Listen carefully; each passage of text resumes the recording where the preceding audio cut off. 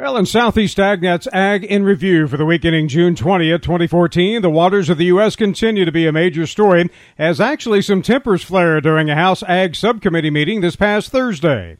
Ag Undersecretary for Natural Resources and Environment Robert Bonney maintained conservation practices under the interpretive rule are still voluntary.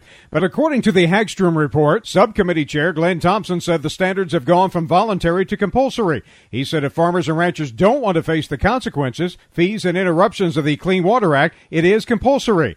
But tempers did flare as House Ag lawmakers accused USDA's Natural Resources Conservation Service of being complicit in EPA's planned expansion of its waters jurisdiction to the possible detriment of ag conservation.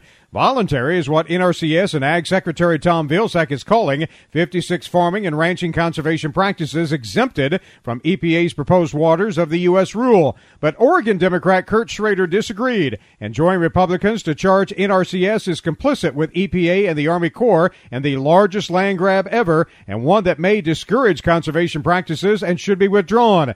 As a matter of fact, this was the exchange between Schrader and Bonney. You are trying to establish regulatory guidelines, standards by which a person farms, and you have no business doing so. I don't believe we're trying to do that. That's exactly what you're doing. There's only 56 ways. I see it. I'm reading it right here, man. There's only 56 ways you can do things. It's voluntary. And it is not voluntary. You keep saying that. That's wrong. Nothing voluntary about getting your butt sued because you didn't do one of these 56 practices. Schrader actually blasted the two-part USDA EPA rule, citing a Supreme Court opinion that waters of the U.S. must be relatively permanent, standing or flowing, not occasional or intermittent flows. But Bonney said it's clear the waters of the U.S. issue has been a deep concern for agriculture, but he did say the number of exemptions has been increased through a voluntary basis, so the hope is it will be accepted as the opportunity it is. In other news, Tyron Spearman reports there were no changes in the peanut price this week, but peanut planting is about done in most areas. National posted price on peanuts stayed the same this week, $424.74 per ton for runner-type peanuts. Shell market price holding at 45 cents a pound for medium peanuts and jumbo peanuts. The market has moved very little in the last few weeks. Peanut crop is about planted, 96% according to USDA's Ag Statistics Service. In Georgia, they say theirs is all planted with 16% blooming. That compares to a 5-year average of 24. Pegging peanuts at 3%, normally at 4%. They said the conditions are 3% poor, 31 fair, 52 good, and 14% excellent in Georgia. Cotton and peanut crops look good. Could use some rain, officials said. Alabama says they are 86% complete and should be finishing up the short rows this week. Peanut pegging at 19%. The 5-year average is 7%. Florida now reporting 97 to 98% planted on peanuts. Peanuts pegging 8%. Their 5-year average is 4%.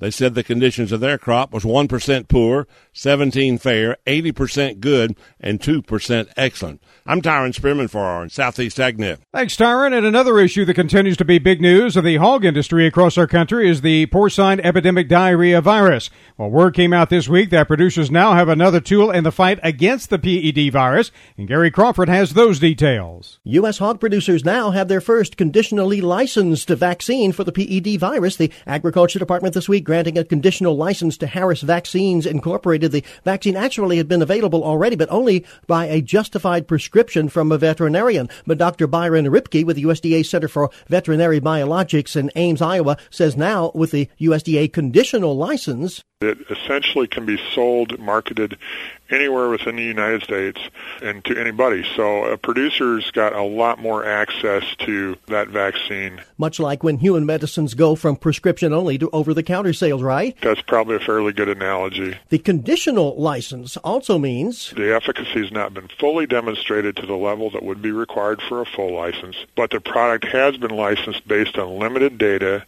that indicates that the product will most likely be effective. Gary Crawford for the U.S. Department of Agriculture, Washington. Thanks, Gary. And Dr. Ripke also explains how the PED vaccine would be administered. The normal strategy is to really vaccinate the sow, the mother, and to make sure that she's got high circulating levels of antibody. And, of course, that antibody is present in the colostrum in her milk when she feeds her baby pigs. And so that antibody gets transmitted to them and helps protect them from picking up the virus and becoming infected or clinically ill with it. So the strategy is to vaccinate the mother and protect the offspring. And switching now to cotton, growers from across the Beltway were in Cary, North Carolina earlier this week, taking part in a tour put together by the Cotton Board. They were able to see their dollars at work at Cotton Incorporated's research facility. Cotton is grown in 17 states in the country, and 16 of them were represented at this tour, including the 3 we cover here in the Southeast, Alabama, Florida, and Georgia. I talked with growers from each of our states, including Scott Saucer from Frisco City, Alabama, who told me the tour was a wonderful experience. We have learned a lot about where our cotton goes after it is picked and baled and shipped. A lot of marketing goes into it. A lot of people that you didn't think get involved in it. And like I said, it's real interesting, especially as far as the imports and exports of it. What surprised me the most was how competitive cotton has got to be to keep up with all the textile industries, the synthetics, crops and polyesters and all that. Saucer said the information given made him realize even more how global of a crop he's growing. What you're growing doesn't stay here. It goes everywhere. It's a part of the whole world, you know. They showed pictures of Hong Kong, Japan, Australia. We're all having to work together to make this industry work. And he said he understands much better now where his dollars actually go. Another person on the tour was Dexter Gilbert of Malone, Florida, and when I asked him what he thought about it all, I'm amazed, really amazed. Never been to this level. See where the cotton goes from the gin. I mean, just amazing, the technology and all that good stuff, what goes on here at Cotton Incorporated. And Gilbert, seeing how global the industry is, learned one thing for sure. Do the best job I can with quality on my cotton.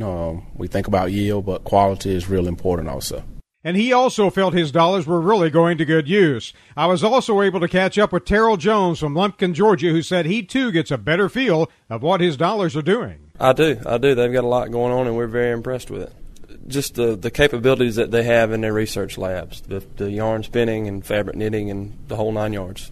I didn't realize it was as in-depth as it was.